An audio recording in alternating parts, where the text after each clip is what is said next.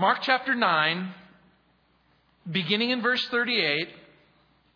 Now John answered him, saying, Teacher, we saw someone who does not follow us casting out demons in your name, and we forbade him, because he does not follow us. But Jesus said, Do not forbid him, for no one who works a miracle in my name can soon afterwards speak evil of me. For he who is not against us is on our side.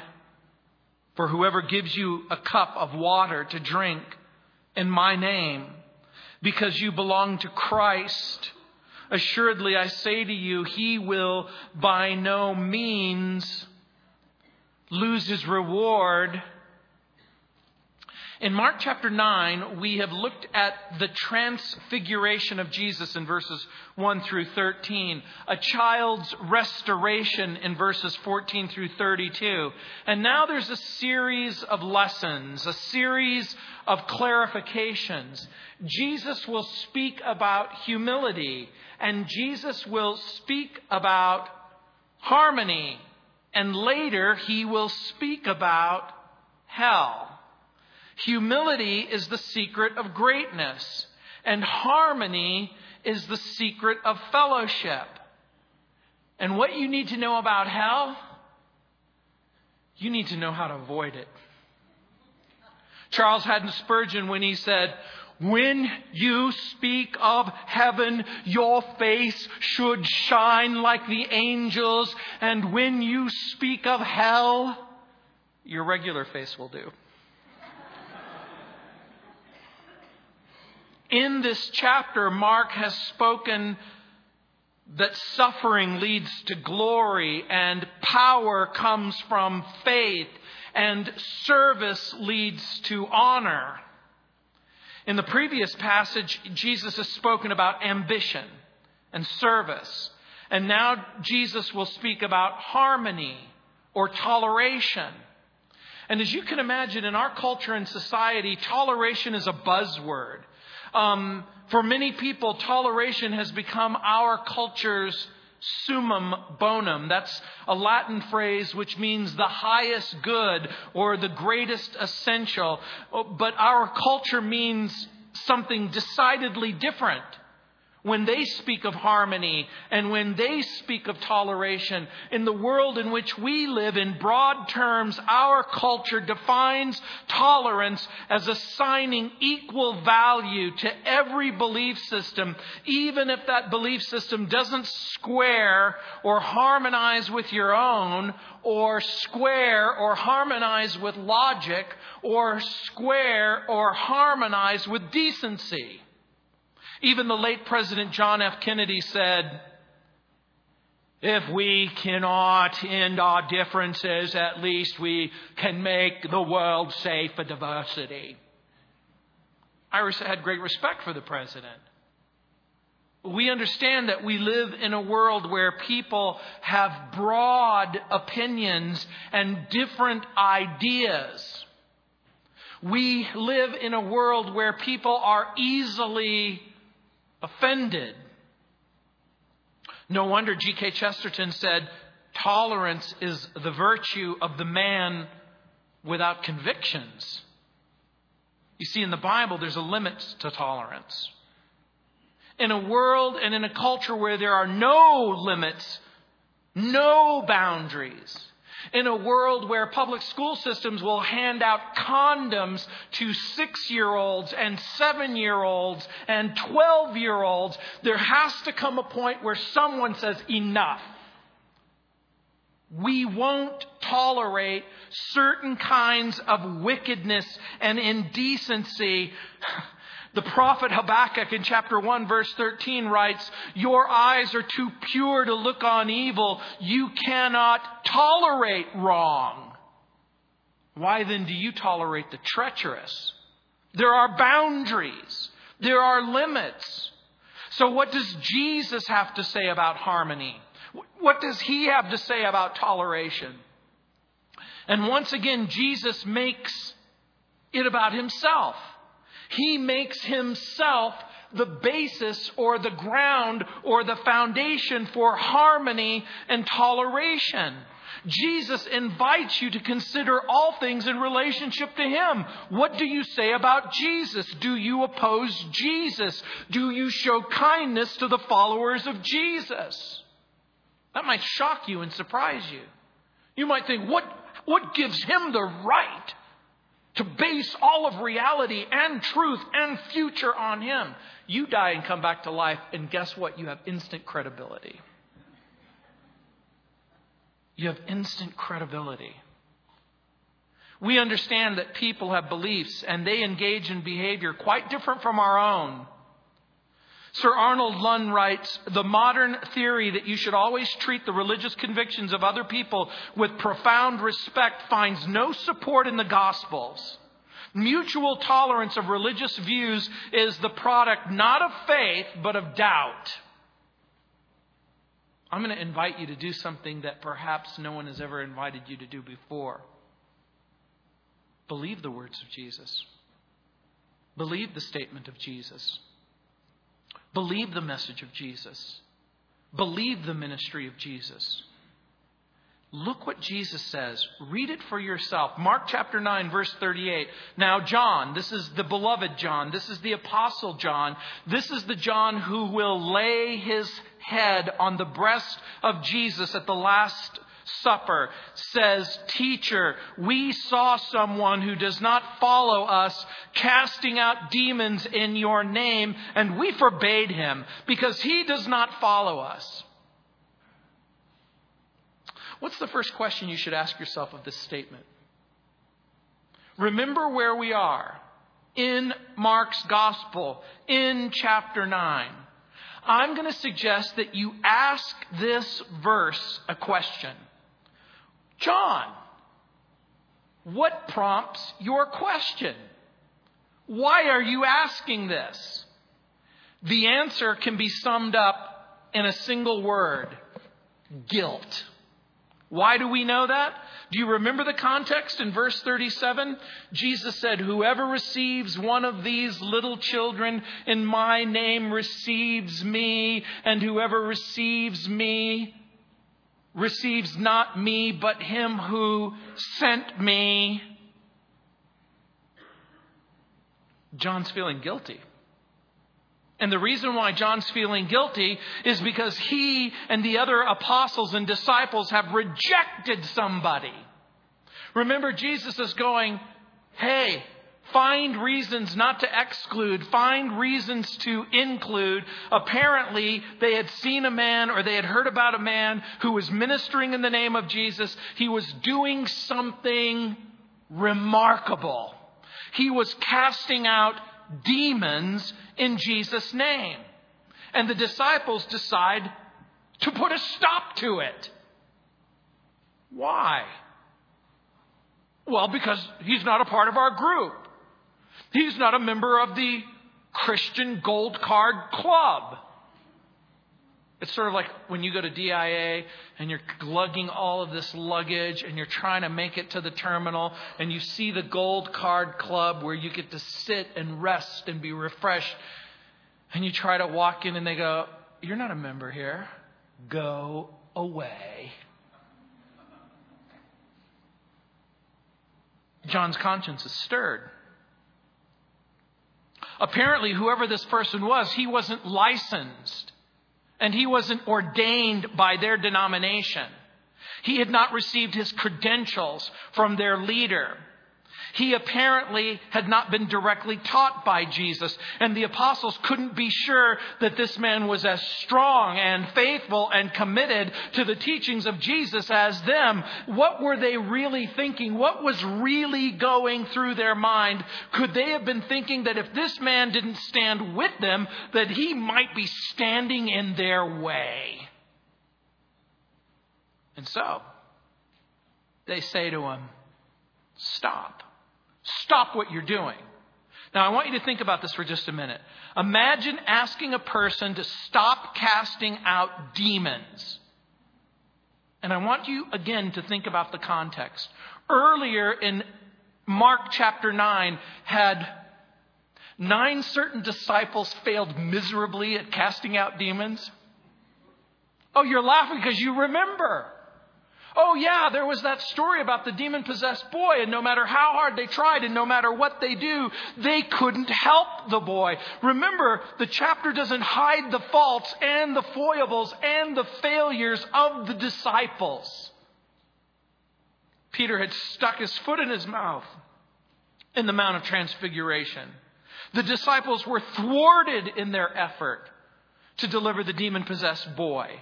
The disciples had argued over who would be the greatest in Christ's kingdom. And now John hints at this sectarian spirit, this misguided loyalty. Last night we showed a film at our church called Indoctrination.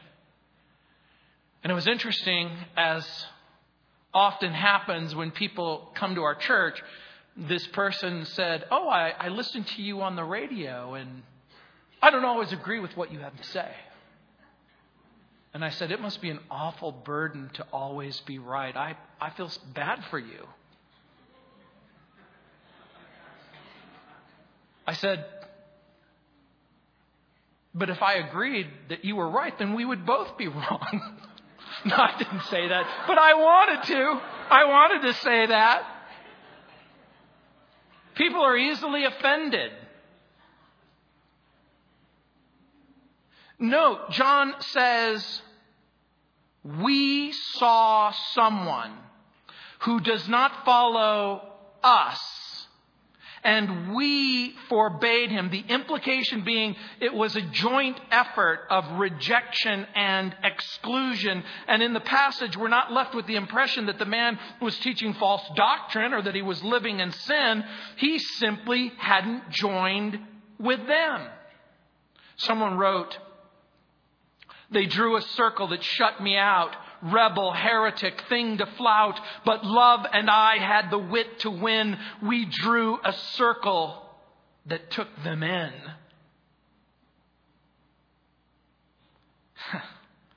The famous Puritan preacher Jeremy Taylor wrote, "It is a hard case that we should think of all Papists," he's talking about Catholics, "and Anabaptists and sacramentaries to be fools and wicked persons," unquote.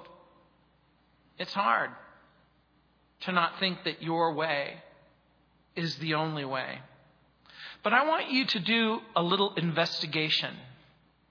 I want you to join with me and ask the question, what might we discern from the limited information that we have about this person? Minimum, do you suppose that the person had been influenced by Jesus? What do you think the answer is? It seems impossible that you would try to cast out demons in Jesus' name and not have some sort of regard for Jesus. Do you think it's possible that he knew something about Jesus? What do you think the answer is?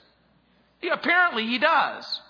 Now, again, if you have the ability to cast out demons in Jesus' name, would you characterize that person's faith as weak or strong? I think so.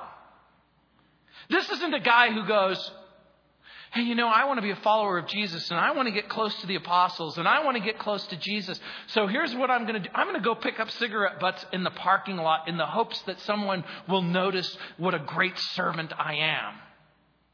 Now, don't get me wrong. I'm happy if you pick up cigarette butts in the parking lot. But this person attempts something. We're not talking about something common, something minuscule, something unremarkable. He's casting out demons. Unfortunately, I've had a couple of run-in with demons. And I got to tell you, it's not for the faint of heart. In the Old Testament, Joshua came to Moses upset that Eldad and Medad were prophesying in the camp without Moses' permission in Numbers chapter 11, verse 27. And Joshua comes running in and goes, Moses, you're never going to believe what's happening. A guy is holding meetings. A guy is talking about God and the power of God and the presence of God. He's holding meetings without permission. Moses, you've got to make him stop. And do you remember Moses' response in Numbers chapter 11? Moses said, "I wish to God that every human being was filled with the Holy Spirit and spoke the words of God. Loyalty is good, but misguided loyalty is not good. Abraham Lincoln famously said, "It's not best to swap horses while crossing the river." You know, when you go into the river, you should probably stay on the mount. Or as my granny would say, dance with the girl you brought to the dance. Carl Augustus Menninger wrote, quote, "Loyalty means not that I am you, or that I agree with everything you say, or I believe that you're always right. Loyalty means that I share a common ideal with you, and that regardless of minor differences, we fight for it, shoulder to shoulder, confident in one another's good faith and trust and constancy and affection," unquote. So when are we most likely to reject one another? When are we most likely to not live in harmony or to be intolerant?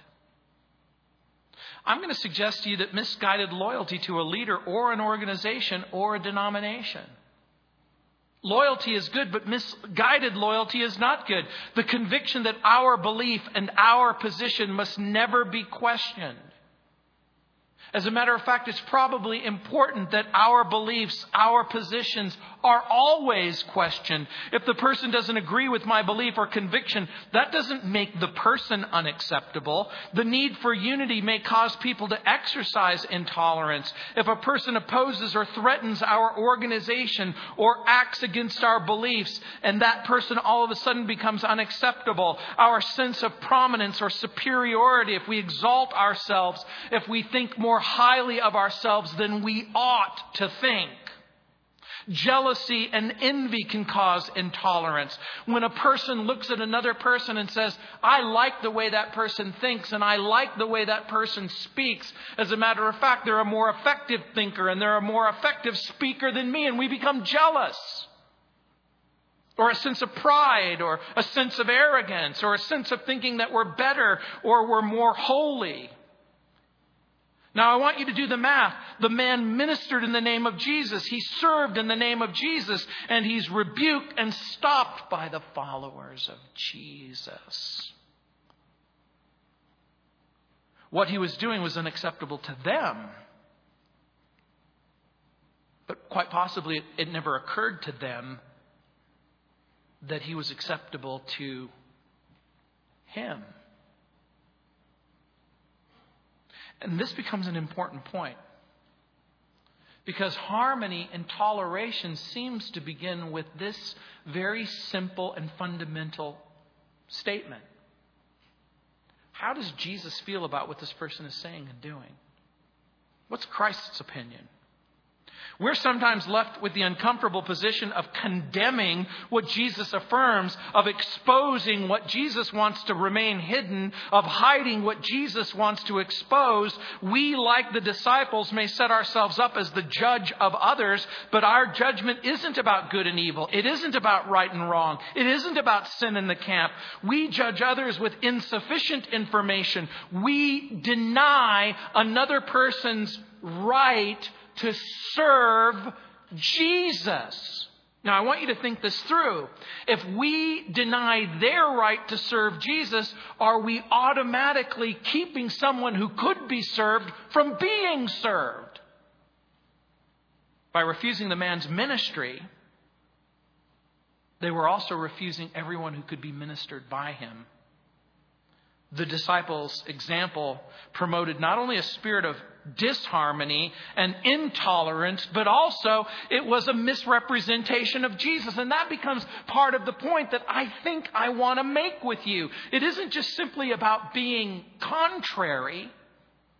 It's about, what does Jesus have to say? We're not in the business of ruining other people's ministries. We're not in the business of ruining their lives. We're not in the business of undermining the people that they serve. We are not in the business of causing unnecessary strife or ungodly and unbiblical divisions. And we're not in the business of creating hurt or pain or shame. Shouldn't church be the safest place of all for you to go to? Shouldn't this place be the one place at least where you get to honor and love and serve and express your affection for Jesus? So Jesus gets a biblical basis for toleration. It's a right view of himself. Look at verse 39. Jesus says, "Do not forbid him, for no one who works a miracle in my name can soon afterward speak evil of me." What is the response of Jesus?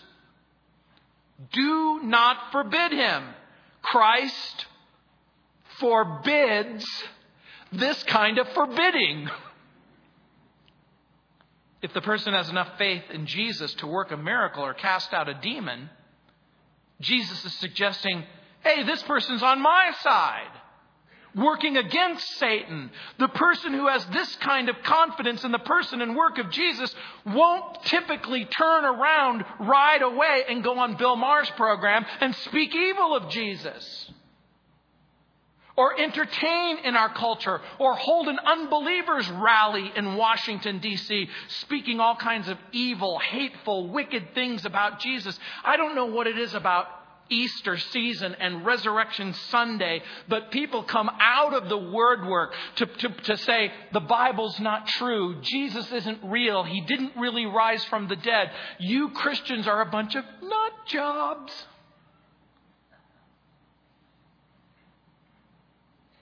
The implication is that we're to be patient. We're to be careful. Even if that person has less than a perfect understanding of truth or essential doctrine, the point that Jesus is making is the person has some regard for Jesus. This person has some regard for Jesus. Let us see if we can cultivate that regard. Even the unbeliever will typically have good things to say about Jesus. The Muslim believes that he's a good prophet. The Hindus believe that he's the incarnation of some avatar. Even people on the outside are really reluctant to call Jesus a wicked person or a satanic person or something like that. Harmony is a kind of a lost virtue. Paul wrote in Romans chapter 12, verse 16, live in harmony with one another. Peter wrote in 1 Peter chapter 2, verse 17, respect everyone, love other believers, honor God, respect the emperor. When he wrote those words, Nero was the emperor.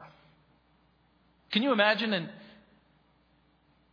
in 60 AD, and people go, do you think Nero's the Antichrist? Pretty good candidate.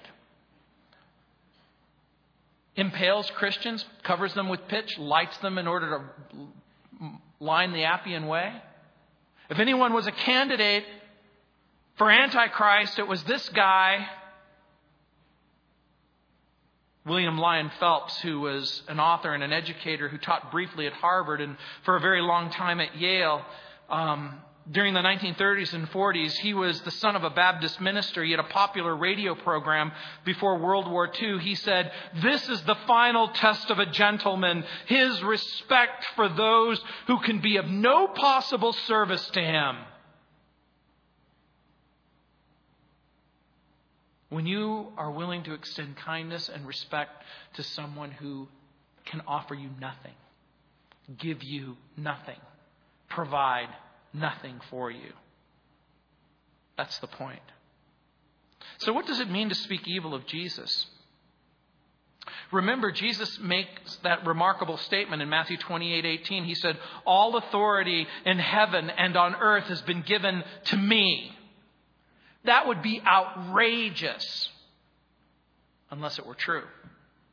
When Jesus says all authority has been given in heaven and on earth, he invites all of heaven and he invites all of earth to make every single decision on the basis of who he is and what his message is. Colin Urquhart wrote, if you accept the authority of Jesus in your life, then you accept the authority of his words. Malcolm Muggeridge wrote, what will finally destroy us is not communism or fascism, but man acting like God. There's the one notable exception. What if one man is God? The person Jesus Christ. Jesus invites everyone to do everything in relationship to Him. And the basis of harmony and the basis of toleration at first becomes this very simple and fundamental thing. What does this person have to say about Jesus? So the man or the woman who speaks evil of Christ proves that he or she is the enemy of Christ and the enemy of the gospel. Paul, writing to the Philippians, said in chapter 1, verse 15, "Some indeed preach Christ even from envy and strife, and some also from goodwill. The former preach Christ from selfish ambition, not sincerely, supposing to add affliction to my chains, but the latter out of love, knowing that I am appointed for the defense of the gospel. What then? Only that in every way, whether in pretense or truth, Christ is preached, and in this I rejoice, yes, and I will rejoice." Paul makes camaraderie on the basis of what this person has to say about Jesus. He's speaking evil of our government, or of this president, or of this economy, or of this, or of that, or of this, or of that. But Jesus makes toleration and harmony on the basis of what does this person have to say about Jesus. Romans chapter 15, verse 1, Paul writes, "We then who are strong ought to bear with the infirmities of the weak and not to please ourselves." And look what else he says in verse 40. Another biblical basis for toleration. "For he who is not against us is on our side." Some have suggested a contradiction. They turn to Matthew chapter 12, verse 30, and they say, look what Jesus says in Matthew 12:30. "He that is not with me is against me, and he that gathers not with me scatters abroad." Is this a contradiction? No, there's no real conflict. In Matthew's gospel, the issue is whether Jesus is indeed the Son of God or a demon-empowered human being. In Matthew's gospel, the religious leaders have accused Jesus of casting out demons by the power of demons. And with such a fundamental issue at stake, anyone who is not with him is against him. And whoever does not work with him is working against him. Here in Mark's gospel, that's not the question. It isn't a question about the person of Jesus. It isn't about the work of Jesus. It isn't even about the message of Jesus. It was simply a matter of association and service to Jesus. And so Jesus says in those instances, we exercise tolerance and love. Whoever is not against the Lord Jesus in service must be against Satan. But what I want to suggest to you is that Mark's gospel and Matthew's gospel has at least one thing in common, which both passages unequivocally state. You can't be neutral about Jesus. You can't be apathetic and indifferent about Jesus. You might try to be. You might say, I don't want to decide about Jesus. I don't have all of the facts. I don't have all of the information. I don't want to come right out and proclaim that I'm a card-carrying Christian. I don't want to come to the cross. I don't want to believe that Jesus Christ is Lord. I prefer to be sort of like a theological Switzerland. I don't want to pick Germany and the Axis powers, and I don't want to pick the Allies. I don't want to pick anybody. But that's not what the passage says. Because whatever else harmony and tolerance means for the Christian, it can't mean indifference and neutrality towards the person of Jesus Christ. I want to draw your attention to two little words in the passage in verse 40. "For he who is not against us is on our side." Look at that little word "us" and that little word "our." Does Jesus have a mouse in his pocket? Why do you think he's using "us" and "our"? A person's attitude and actions toward Jesus and His church are to be observed. The us and the our that He's talking about is me and you. When He says us and our, He is talking about Peter, James, and John. He's talking about Matthew, Philip, and Bartholomew. He is talking about all of the people who are following Him and will follow Him in every age. So what does this mean? What does it mean? It means that what you think about Jesus is important, but also what you think about the church is important. In Christ's mind, both He and the church are identified with each other. And people who have a low view of the church also have a low view of Christ. No matter what they tell you, they might say, hey, you know what? I love Jesus. He's great. I love everything that He says and everything that He does. I think that the Bible is great. I just think you Christians are bizarre. That's where I get hung up. It's you Christians. But Jesus makes it abundantly clear that people who have a low view of the church cannot have a high view of Christ. Why? Because the church is something that Jesus invented. The Bible says that the church is the bride of Christ. The Bible says that the church will be the constant companion of Jesus. And this is why the writer of Hebrews says, do not forsake the assembling of yourselves together, as is the manner of some.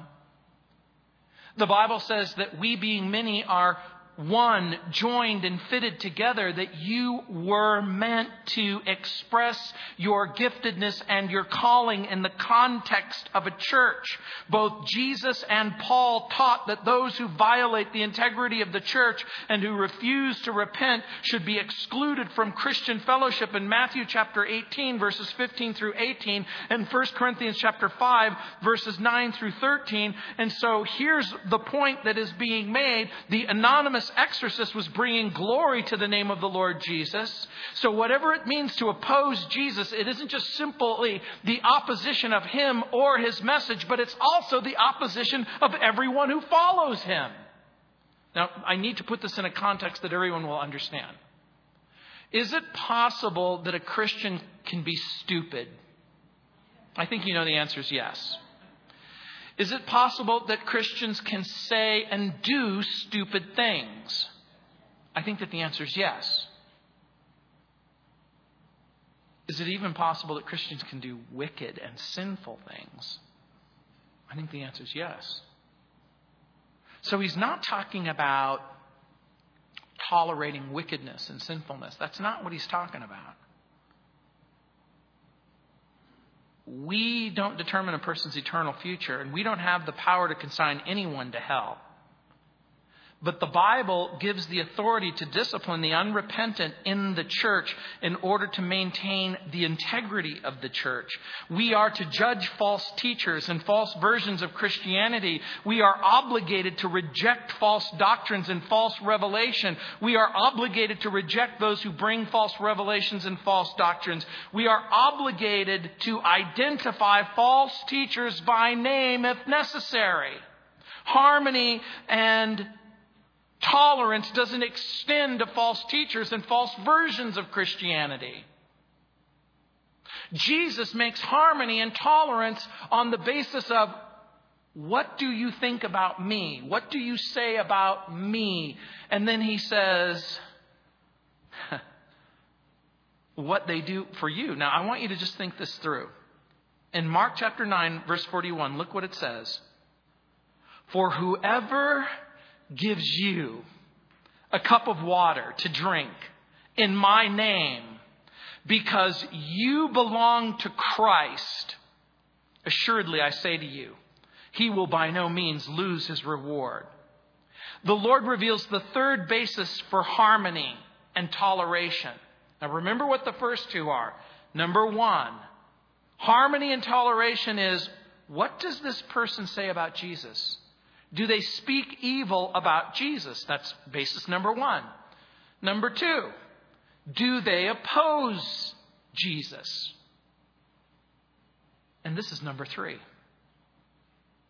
Do they show kindness to the followers of Jesus? By the way, That speaks volumes. Whoever gives you a cup of water to drink in my name. Now, giving a cup of water in a dry desert may not seem like a big deal. But when you live in the Middle East, if you're in North Africa, in the Sahara Desert, in a desert that's the size of the United States of America, a desert that would go from Maine to Florida, that would go from New York to Washington, that would go from California all the way down to Louisiana and Texas, a body of land as big as the United States covered with dirt. In the Middle East, giving a person a cup of water isn't simply an act of kindness. Sometimes it's an act of survival. What's interesting about giving a person a cup of water is anyone who has a cup of water is capable of doing it. But casting out demons is a pretty big deal, isn't it? So whether the kindness is very small or whether the kindness is incredibly large,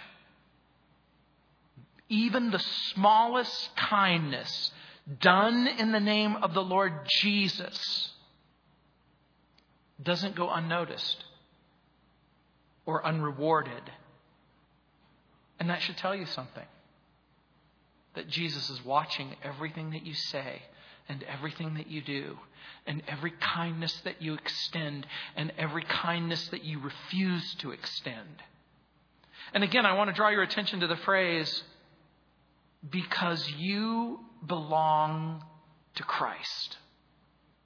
This is the cord that binds all believers into the same camp.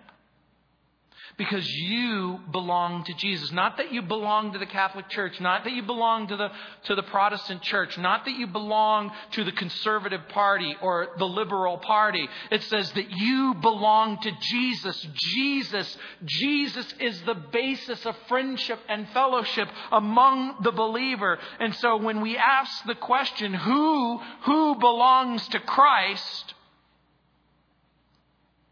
Jesus defines the terms. In John 3, he says you have to be born again. Throughout Mark's gospel, he says those who have repented of sin and trust him as Savior. For the person that Jesus has said, come to me, believe in me, love me, abide in me, take up your cross and follow me. The same Jesus who said, fear him who can destroy both soul and body in hell. The same Jesus says, worship God in spirit and in truth. Always pray. Don't lose heart. Don't be anxious about the necessities of life.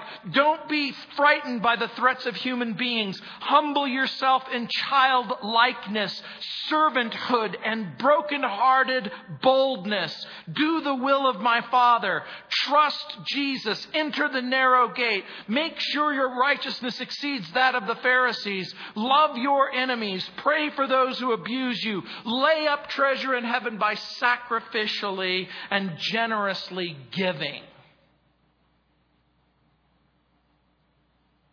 Because you belong to Christ. Once we understand who belongs to Jesus, we can refrain from petty rivalries and divisive jealousies in Christian service. We're to live under the umbrella of the words of Jesus and the New Testament writers. We have to constantly be reminded that our words and deeds affect each other. We can stumble and offend one another, and in so doing cause lifelong spiritual damage. So Jesus gives two broad commands. Be kind to each other. And then the opposite. Please don't stumble and offend each other. Because stumbling and offending each other is like hanging a large millstone around your neck and then inviting a deep dip in a deep ocean. Don't do it. Don't let a person lead you astray off the path of holiness and righteousness and truth. By the way, there were two kinds of millstones during the time of Jesus. There was a millstone that people would use where they would grind corn or grain by hand. And then there was a larger stone that they would use. They would tie it to a donkey, and the donkey would turn the stone in order to grind greater amounts of grain. The kind that Jesus is talking about being wrapped around your head is the great big one, which promises no hope to surface. And so we as Christians are to exercise kindness to those who disagree with Jesus and who disagree with the gospel. It's one thing to disagree about Jesus, and it's another thing to disagree about the gospel. But never put yourself in the place of the gospel or Jesus. You're not Jesus, and your beliefs or necessarily your opinions about everything don't really matter. You see, sometimes we confuse our deeply held convictions to be the convictions of Jesus. And it may come as a shock and as a surprise to you that the things that you hold precious and the things that you are so certain about may not be things that Jesus is so certain about. You have the right to be right about Jesus and the gospel. But I'm going to ask you maybe the hardest question that's ever been asked to you. Is it possible that you are capable